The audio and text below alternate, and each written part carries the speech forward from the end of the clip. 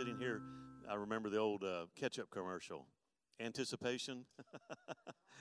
Sitting there watching the clock go down. But how many have a need tonight? You'll just signify by lifting your hand. Thank you for being with us online tonight. And if you have a need, please comment. We want to pray with you as well.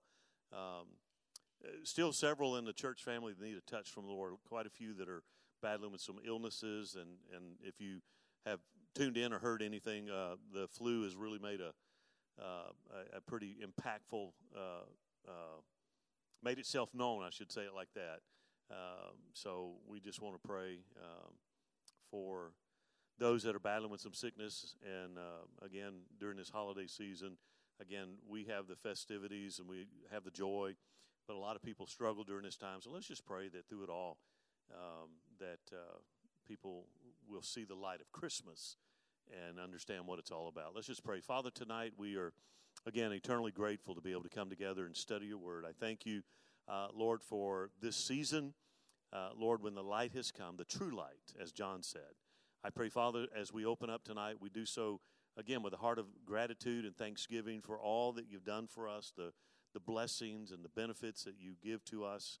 Lord, thank you for times past when you've always been there to deliver and to console and to provide. And I just pray every hand that went up in the building tonight that just, Lord, signifies a need. I pray, God, that whatever that need is, that you will touch, that you will bring healing, bring deliverance, bring encouragement.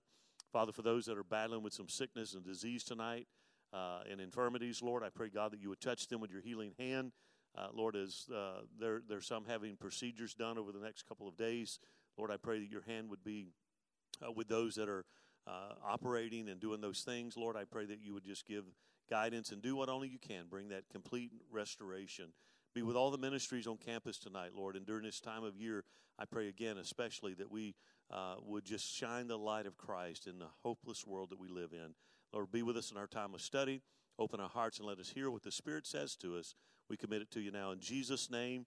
And we all said, amen. Amen. God bless you tonight. You may be seated.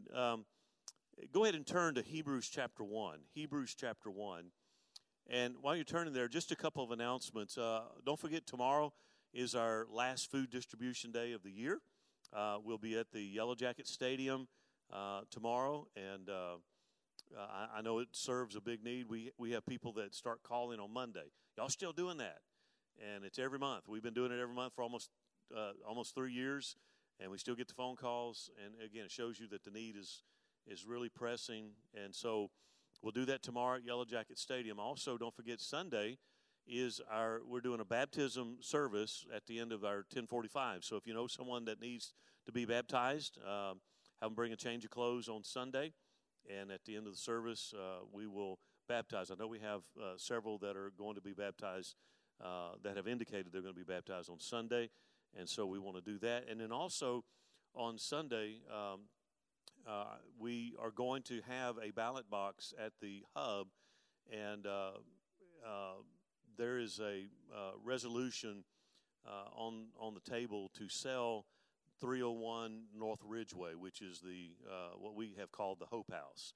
It is a building that we have owned for a few years, and we attempted to use it for a daycare facility, just not feasible. It's become quite expensive to keep it up, and with no use for it, the board had made the motion to sell, and it needs to be ratified. So there'll be a yes or no. The ballot box will be out there for all the members to vote on Sunday, and we do have a contract waiting, should that pass, for us to be able to sell. So it's a good thing.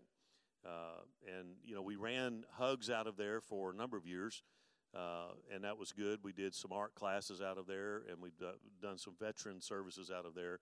But, again, it's just an asset that sits there, and, you know, if you're not using an asset, it tends to drain, the deterioration of the building by not being utilized. So, anyway, that's going to happen on Sunday as well. So, appreciate your attentiveness to that. And members, if you would please help us out, vote.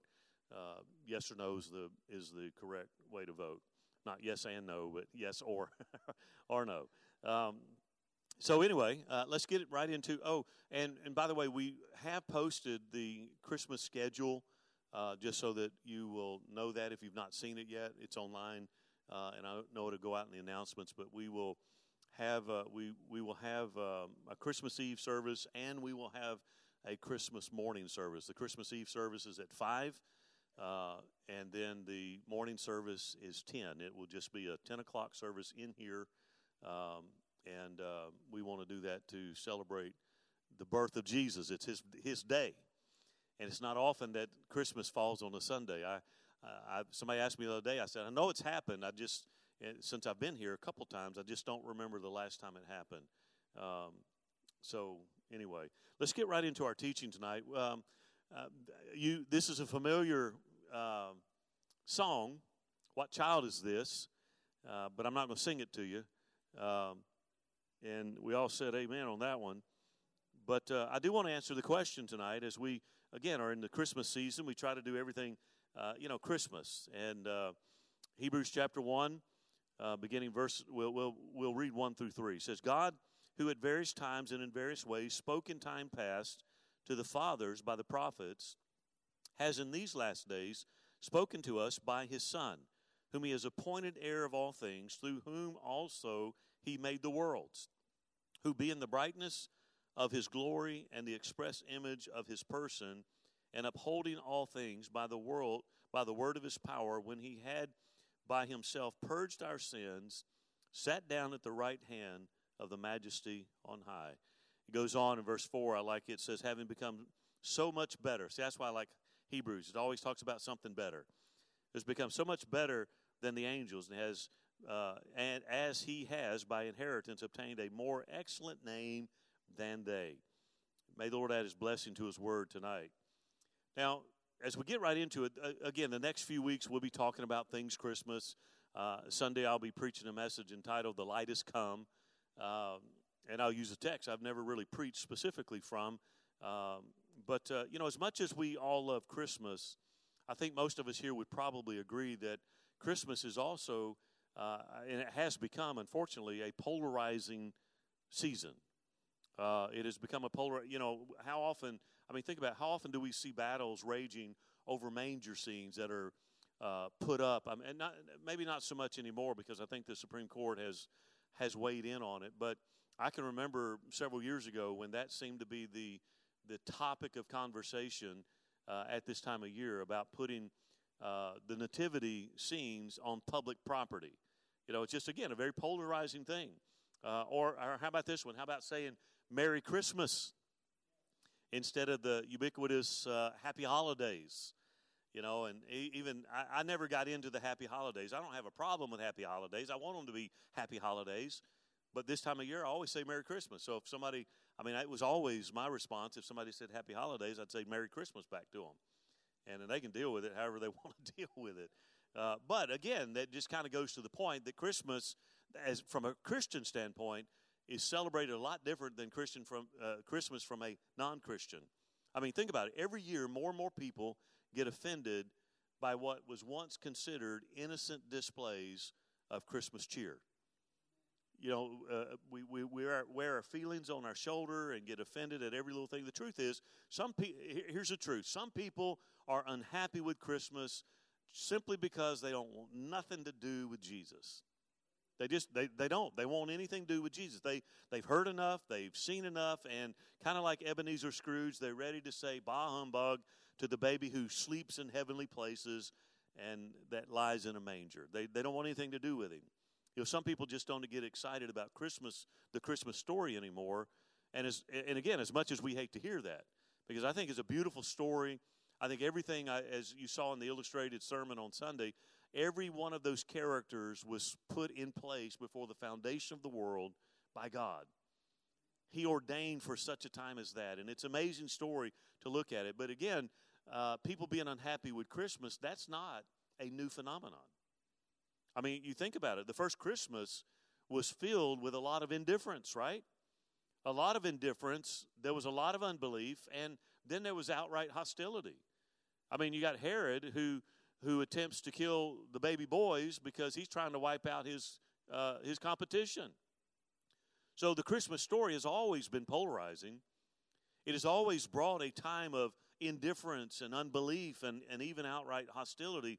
And for many people, Jesus is just a figurine. He's a figurine, a piece of a set that we display. I love nativity sets. I try to collect some, if I get to travel somewhere and they have them. I love nativity sets. But for a lot of people, Jesus is a figurine in a set that we display at Christmas.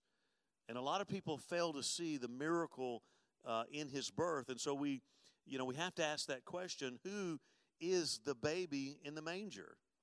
Who is this child? What child is this? What was significant about him that he caused that he disrupted the cultural norms of his day, and even 2,000 years later, he continues to disrupt the culture of our time? Now, if I ask that question, what child is this, or who is that baby in the manger, every one of us here, and probably online as well, would probably have a pretty accurate description of who he is. We could define that. We could say who he is, but I would take that a step further and say, who is he right now to us? Who is he right now? It's one thing to talk the theoretical of who he is. It's another thing to say who he is right now in our own lives. Jesus one time asked his disciples about his identity. Remember, he said, hey, who do people say that I am? And you know what they did? They gave him a few opinions as to who people thought he was. Some say Elijah, and some say Elijah, and on it goes. There's still people today that have opinions about the identity of Jesus. So I want to wade through all the opinions and the rhetoric of surrounding that baby in a manger, and I want us to go to what the Bible says. Who does the Bible say that baby? What child is this? What does the Bible say about that child in a manger? The Bible categorically declares that Jesus Christ is God. Doesn't mince words about it. And to disagree with that statement is to disagree with God himself. He is fully God. And that's what the Bible declares. Now, there are many verses that we could use, and we would be here all night because, again, the first messianic promise was given in Genesis 3:15, and all through the Old Testament, concealed in the Old, revealed in the New, you have references to Jesus all through 333 specific prophecies in the Old Testament that point to his coming, specific prophecies.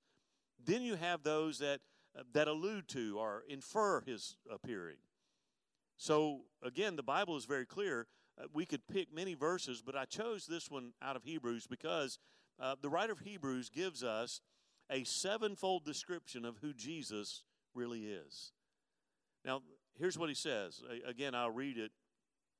In the past, God spoke to our forefathers through the prophets at many times and in various ways.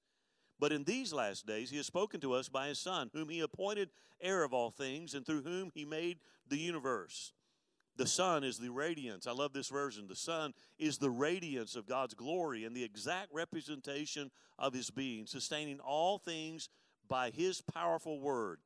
After he had provided purification for sins, he sat down at the right hand of the majesty in heaven. That's what he said. That's who he is. So let's unpack that. Again, the writer in our text gives us a sevenfold description of who that baby is. Number one, he is the heir of all things. The heir of all things. Look again, verse 2. Whom he appointed heir of all things. What does it say? It's saying God has appointed Jesus Christ as heir of all things. And now I think most of us understand what an heir is, right? We understand an heir. When my father passed away in 2012, I was named in his will, as were my siblings.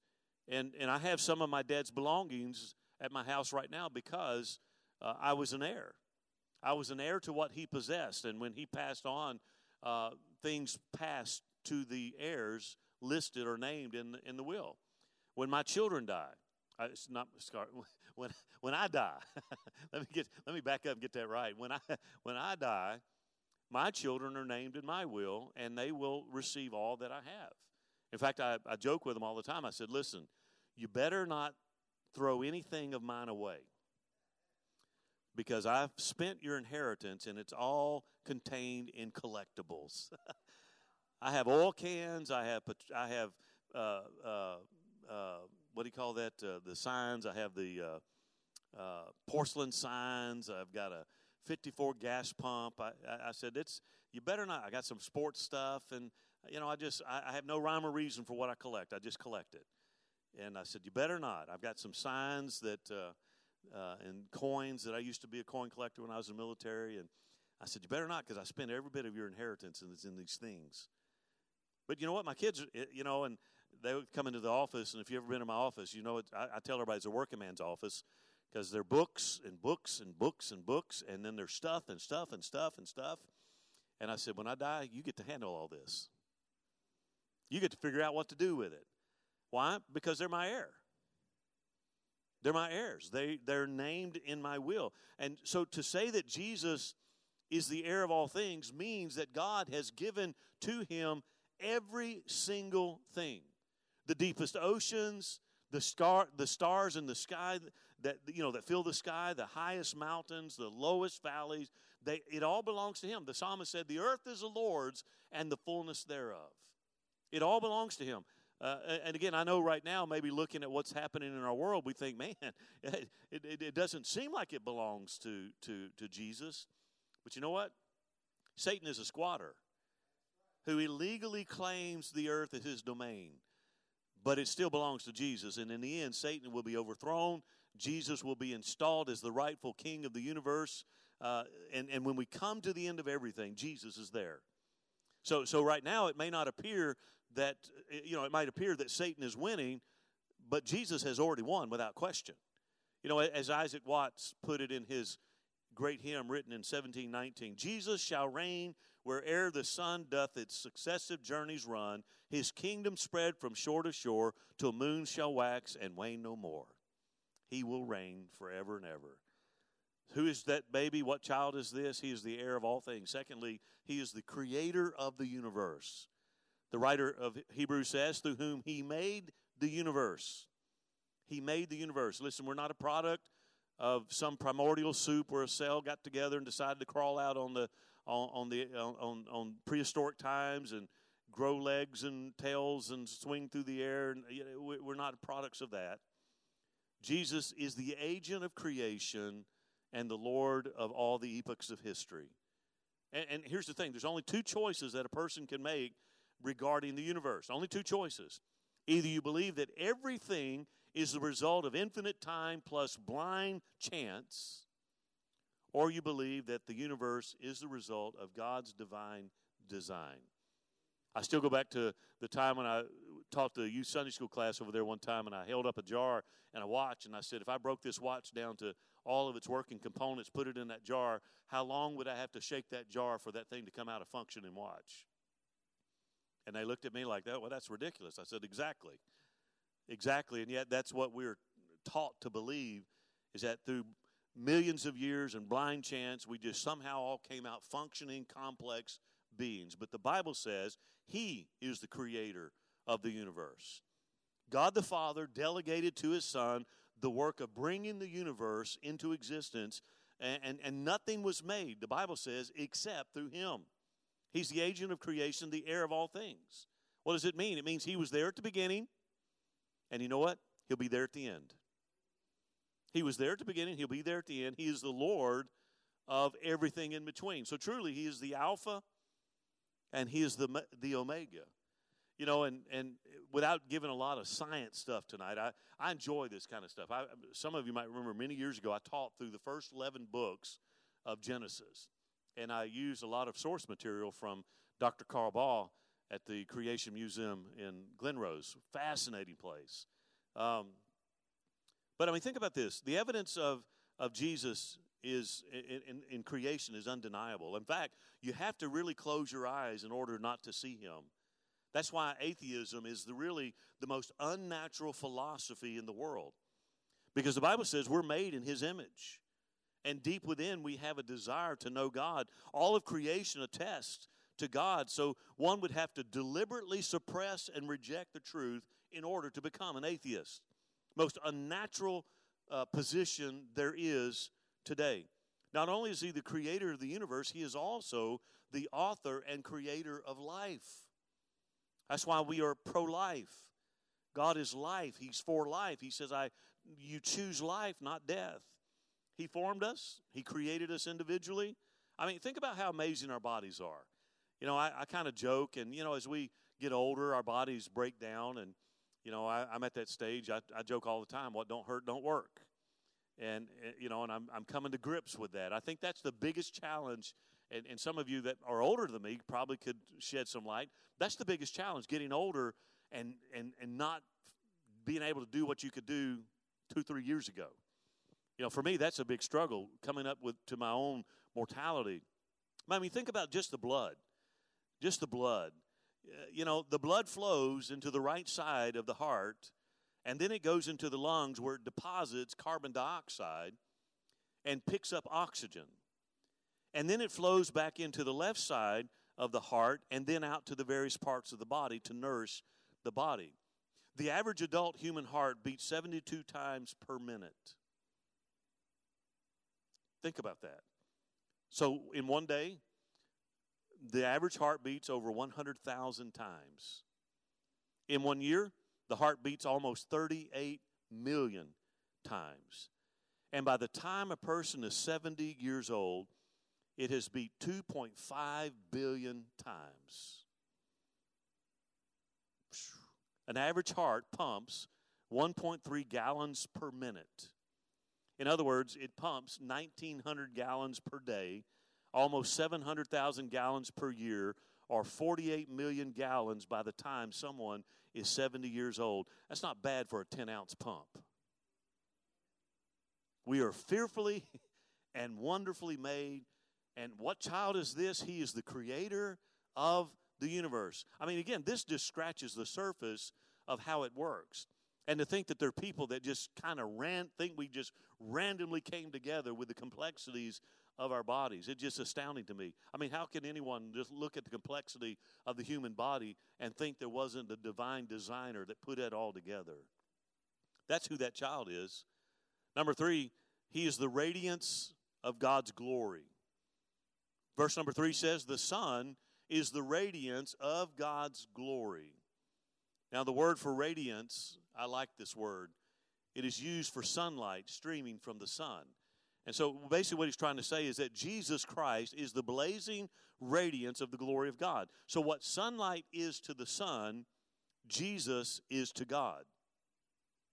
That's kind of the analogy that he's using there. It would be easier to try and separate sunlight from the sun than it is to separate the sun from God. That's who he is. And so if you want to know who God is, look at Jesus. That's it.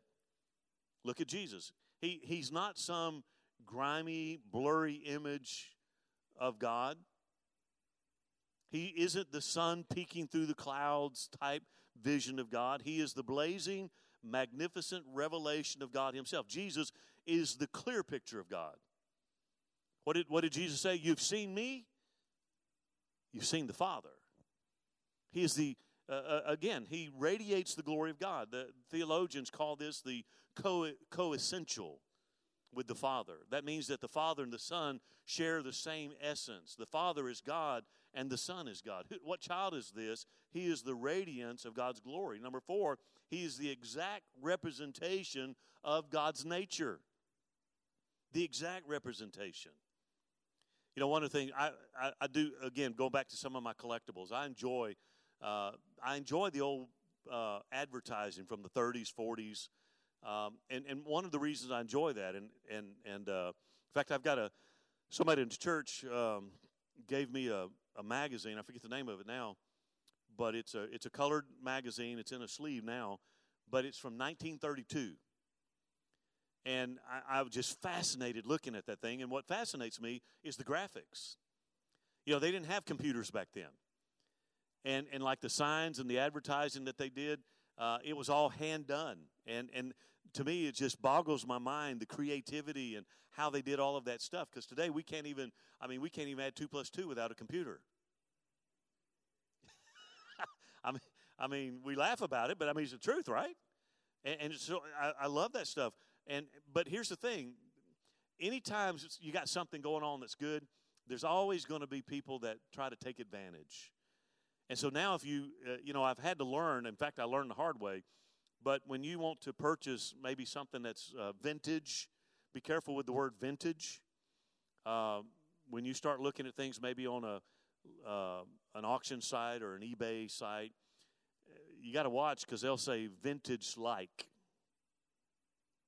See, they've come up with technology now that they can actually reproduce something that is vintage or antiquated, and they can even make it look distressed like it would have been had it aged for 80 or 100 years. It's incredible. But if I'm after something, I want the real McCoy. Does that make sense? See, that's what he says here. What child is this? He is the exact representation of God's nature. That's verse number 3. The exact representation of his being. The phrase exact representation comes from the Greek word character. That's where we get our word character. Jesus shares the character of God. This word, the origin of the word, it was used for the impression made by an engraving tool when it was stamped into metal to make a coin. That's kind of the idea there. The image on the coin was the exact image on the engraving tool that was pressed. That's who that child is. He's the exact representation. Jesus is stamped with the image of God. I can't ever say his name, Saint Athanasius. Here's what he said. He said, Jesus, whom I know as my Redeemer, cannot be less than God. End quote. And that's the truth. He is the radiance of God's glory and the exact representation of his being. These two expressions right here, if we didn't have enough to talk about who Jesus is and what child that is, this would be enough right there to occupy conversation. It's a powerful statement of his full deity. You know, he wasn't a man who elevated to become God. He was fully man and fully God. Paul said that he set aside his divine prerogatives and he came and took upon the form of human flesh. He became one of us to do for us what we could not do ourselves. That's who that child was. Again, theologians call, when they look at this, they refer to Jesus as the only begotten. Now, what does that phrase mean, the only begotten? Well, it means one and only. The one and only. We can truly say that not only is Jesus the Son of God, he is also God the Son. And when we see Jesus Christ, we have seen as much of God as it is possible for us to see. That's why Jesus said, when you have seen me, you have seen the Father. That's who that child is. Again, he's not just some figurine that we put up. And again, I have some sets that nativity sets where he is an individual figurine, and every year at the end of Christmas I'll wrap him up and I'll put him up with the rest of the set, and I'll bring him out, put him on the mantle at Christmas time, and put him back in the manger. But he's so much more than that. He's the exact representation of God. If you want to know God, know Jesus. I go back to 9/11, and I've said this before. Right after 9/11 happened, of course, churches filled up. We had a prayer meeting that night. People started waxing religious, if you will. And I've made this statement before. All over the country, you heard people say, God bless you. I mean, again, think back to that time, and it really wasn't so long ago, where you had people, God bless you. They hung signs, God bless you, and you saw the flags flying. And again, I'm not jumping on a bandwagon. I'm just saying you saw the patriotism and the unity and people saying, God bless you. But as I've often said, one thing that was noticeably missing through all of that, Jesus wasn't anywhere to be found. See, a lot of people didn't have any issue with God. God is this theoretical concept of some figure out in the cosmos. But when you start talking about Jesus, he became one of us. So now you got to talk about someone who's just like us.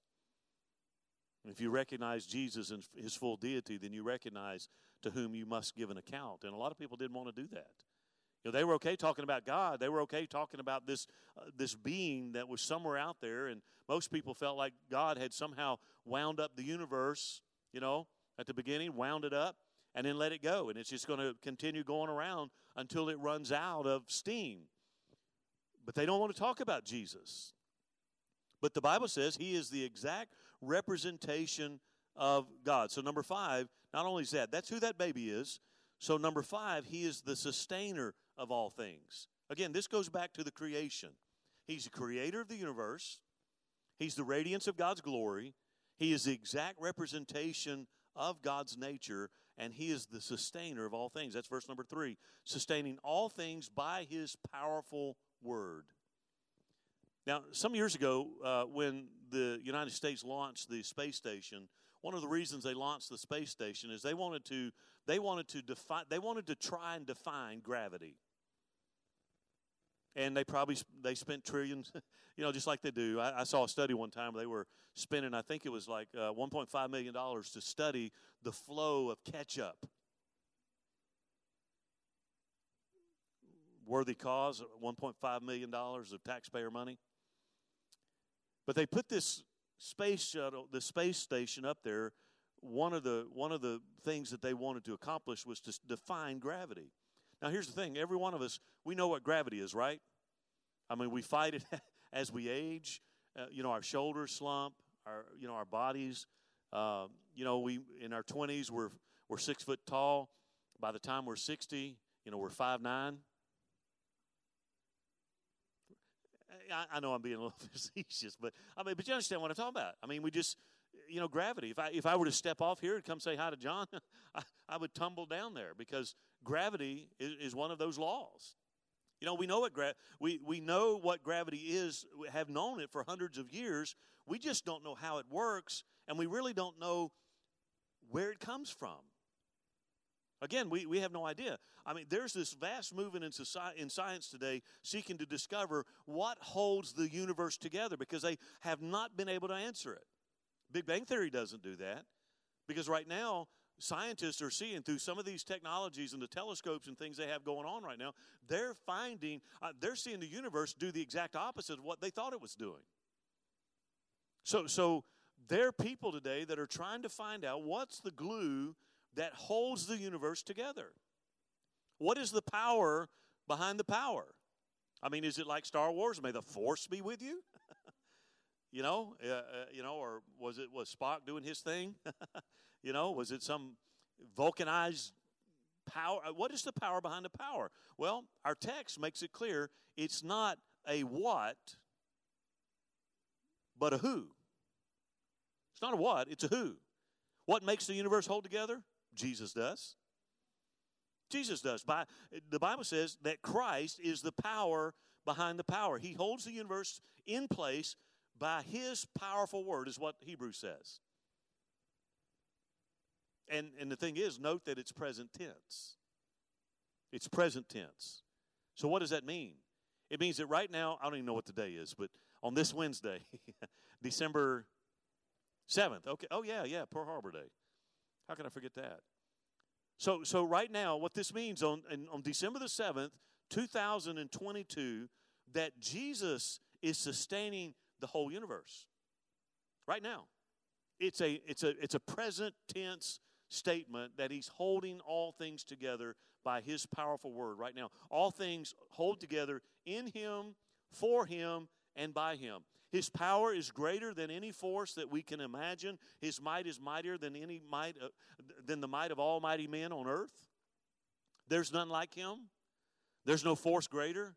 If Star Wars had the force, it wouldn't be anything in comparison to who he is. I mean, think of it. This may be a little morbid, but think of it like this.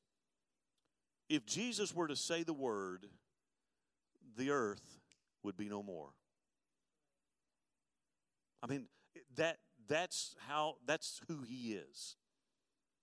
Just utter his word. You say, well, now, wait a minute.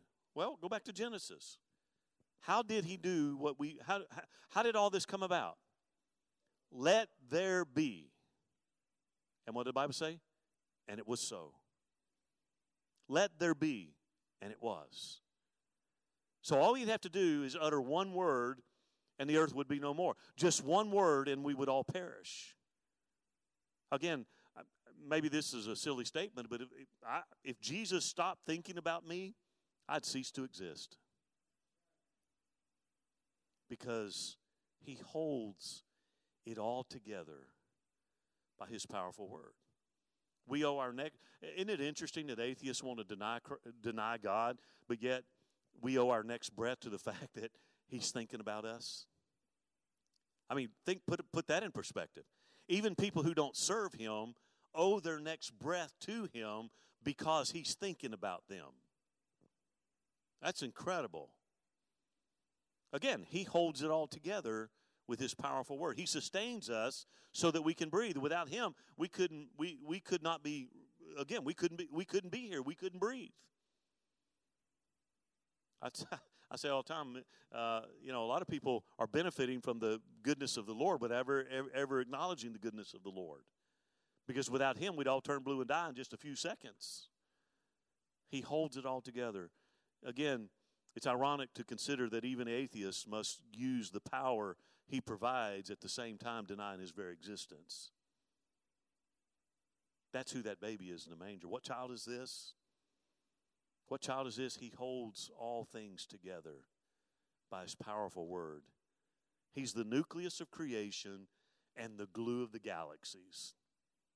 So all these scientists and astronomers and astrologists and all these other astrophysicists and all these other people they're going to keep digging and looking and trying to find the glue that holds the universe together. You and I, you know what? I don't have I'm not a physicist. I'm not an astrophysicist. I'm not any of that stuff. But I know what the glue is. It's that baby that was in a manger. That's who he is. Number 6, he is our Savior. Hebrews 1:3 says, after he had provided purification for sins. I love the King James Version on that particular verse because it adds the words, by himself. He provided purification for our sin all by himself. Didn't need my help. Didn't need our help. He did it all on his own. He was the atoning sacrifice. He was the propitiation of our sin. He was the one who provided eternal life. Notice again the tense of that statement there. He had provided. You see that? Had provided. Not will provide, not is providing. He had provided. What does that mean? He died once for all time. There's no more requirement for another sacrifice. He died one time for all time. His death on the cross was the complete payment for our sins. That's why I cried out, it is finished. The work was already done. He purged us from our sins. I mean, think about it. I was dirty. He was clean. He became dirty so that I might be made clean. And I'm not going to face hell or purgatory or whatever you want to call it because he purged me. I don't believe in purgatory. I don't mean that. I'm not going to face hell or whatever you want to call it because he purged me of my sins. That's who that baby is. What child is this? Again, 7 things that the writer of Hebrews tells us. One of those is he is our Savior because he purged our sins all by himself. I've been purged from my sins through his death. It happened 2,000 years ago when he died on that cross, and it's still relevant today. This means that all efforts, and here's the thing, all efforts of self-reformation as a means of salvation are doomed to fail because he did it all by himself. We can't. We can't. You can clean yourself up best you can. You can get Dial soap. You can get Irish Spring. You can do whatever you want to do. You can get Sasquatch soap and all that stuff. You can scrub, rub-a-dub-dub and all that stuff. You can do all that. Clean up the best you can. Still not good enough. Still not good enough. It doesn't help us merit God. It is only by his atoning death that we have been forgiven by God. And again, to add anything else to the work that Christ has done is nothing less than blasphemy. To try and add what he already did is nothing less than blasphemy. Biblical salvation means trusting in Jesus Christ completely, so completely that that if his death is not enough to take us to heaven, then we're not going to get there. I mean, that's it. I mean, we have to trust in him to the point where if that wasn't sufficient, we're not going. But we know it's sufficient. Jesus died that we might be saved. That's why the angel said in Luke chapter 2, verse 11, today in the town of David, a Savior has been born to you. He is Christ the Lord. That was the announcement. Good tidings of great joy. What was the good tidings of great joy? Well, today in the town of David, a Savior's been born to you. Remember, the message was to all people. He is Christ the Lord. Listen, in this world of, Oprah Winfrey's who say that Jesus can't possibly be the only way, where people want to water down what we believe, especially now, we've got to stand on the truth and declare it plainly. See, Jesus is not a good way to heaven, nor is he the best way to heaven. He's the only way to heaven. That's it. He's not one road among many roads. He's the only road that gets there. That's who that baby is. And number 7, what child is this? It is the child who is now seated at God's right hand. That's what he said, verse number 3. He sat down at the right hand of the majesty in heaven. Why did he sit down when he got to heaven? Because he was finished. The work was done. I've taught through the tabernacle a number of times here, and again, one of the things I remind you is that in the tabernacle furnishings, there were no chairs anywhere in there. Outer court, inner court, there were no chairs. Why? Because the work never stopped. The work never stopped. There was always another animal to slay. There was always more blood to dip and spread and sprinkle. Always more sacrifice to burn. But when Jesus did it and said it is finished, that was the last of that. And he sat down because there's nothing more needed. See, when it comes to salvation, there is no room for self-cleansing or penance or human merit. God is fully satisfied in the sacrifice that his Son made. And nothing can be added to that to make it any better than what it already is. The Bible says he sat down at the right hand of God. Why the right hand? It is the place of highest honor. It is the place of highest honor. Jesus today sits at God's right hand because it is the highest honor that God could give to his Son. You know, if there were another crown, he would wear it. If there were another honor, he would have it. But the right hand of God, the Father, is the highest honor in the universe, and God gave that to his Son. And that's where he is today. Jesus is at the very center of the universe. He is King of kings, and he is Lord of lords. What child is this? King of kings, Lord of lords. Even now, he reigns from heaven. Even now, he reigns over the devil. Even now, he's over chaos and disaster. Even now, he reigns over the elements of nature. He reigns over the past, the present, and the future. He reigns over cancer and heart attacks and death itself. And someday, he's going to come back and reign visibly on the throne of David. That's who that baby is. And God has given him a name that's above every name. At the name of Jesus, Paul said, every knee will bow, every tongue will confess that Jesus Christ is Lord to the glory of the Father. What child is this? He is the heir of all things. He is the creator of the universe. He's the radiance of God's glory. He is the exact representation of God's nature. He is the sustainer of all things. He is our Savior, and he is now seated at the right hand of God. That's who he is. That's what child this is when we celebrate Christmas. That's his identity. That's the identity of the baby born 2,000 years ago in that manger. I read this today and I thought, man, that's pretty cool. To the architect, he is the chief cornerstone. To the banker, he is the hidden treasure. To the baker, he is the living bread. To the builder, he is the sure foundation. To the doctor, he is the great physician. To the educator, he is the master teacher. To the farmer, he is the Lord of the harvest. To the florist, he is the lily of the valley. To the geologist, he is the rock of ages. But my question to you tonight and to you is, who is he to you? Who is Jesus to you? I love that S.M. Lockridge.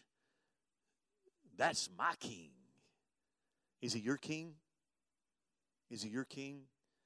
See, again, a lot of people see that baby in the manger, and he's a figurine that they put up with the rest of the Christmas decorations. We can theoretically answer who Christ is, but who is he to us right now? You know, what we believe about the babe in Bethlehem is a life and death matter with eternal implications. Because when I stand before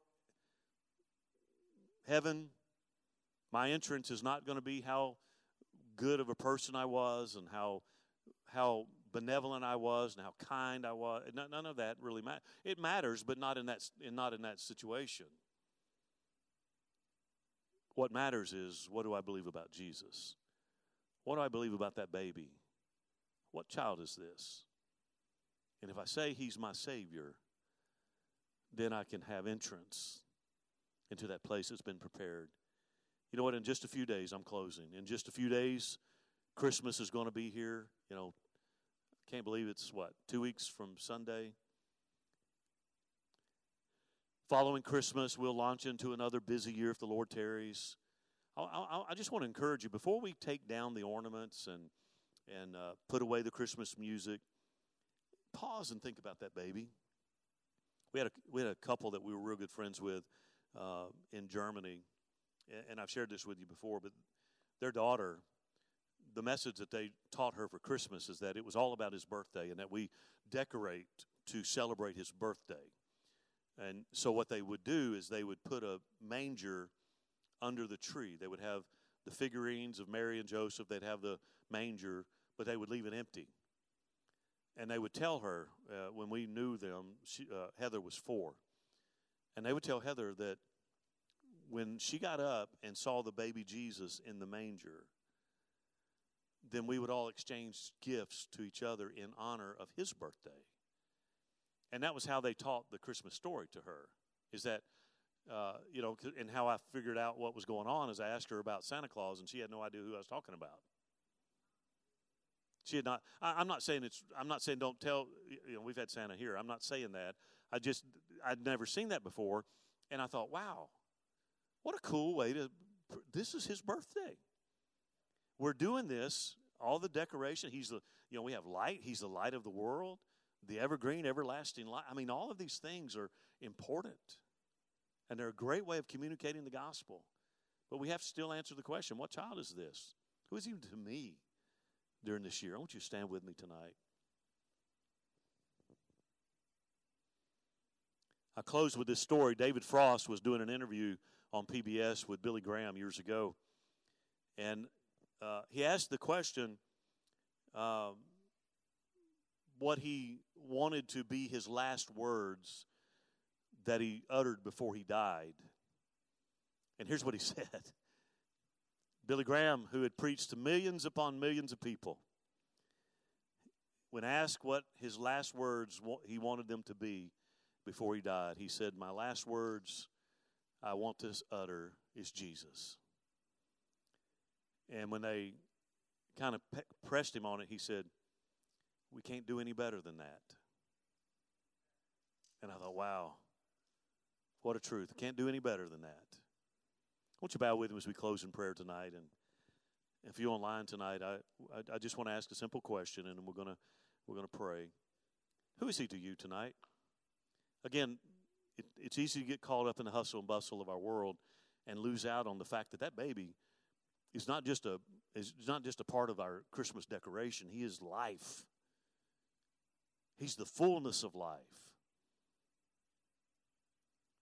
And maybe just in prayer, closing prayer tonight, you say, Pastor, I want to keep Christ center of everything. The holiday season, the Christmas season, my daily life, I want him to be center of it all. Just Jesus. Because we can't do any better than that, as Billy Graham says. If you're here tonight, say, Pastor, pray for me. I just want to make sure I keep him front and center of all my life and everything going on. Write him right back down. Thank you. If you're online tonight, if you'll comment, I want to pray with you as well. Father, tonight I love you so much, and I thank you. Lord, thank you for the revelation. Lord, you're so much more than that baby that was born and wrapped in those swaddling clothes, placed in that manger years ago. Lord, you grew up to be the atoning sacrifice that enables each of us to have life and have it more abundantly. And I pray for the hands that went up tonight. I pray for those online tonight. Lord, it is so easy to be distracted by all of the hustle and bustle of our world today. But Lord, help us to keep you centered. Lord, let that be our center. Christ, the center of our lives, the center of our celebrations. Lord, the center of our day. Lord, let it be all about you, Lord, and let us utter the word Jesus because we can't do any better than that. Lord, I pray you'll go with us now. Take us from here. Give us a wonderful, restful night. And, Lord, should you tarry, wake us up in the morning. Lord, put a spring in our step and a song in our heart. Lord, may we be a light that shines tomorrow or the next day in someone's darkness. And, Lord, may we represent, Lord, you in a very positive manner during this holiday season. Lord, I pray that the light that has come, Lord, would just radiate from each of us as we walk with that awareness of your abiding presence and power. Lord, give us a great day. I speak your blessings upon every person here and those that have tuned in online tonight. Thank you for all that you do in Jesus' name. And we all said, amen. Thank you for being with us online. I look forward to seeing you next time. God bless you, and I love you very much.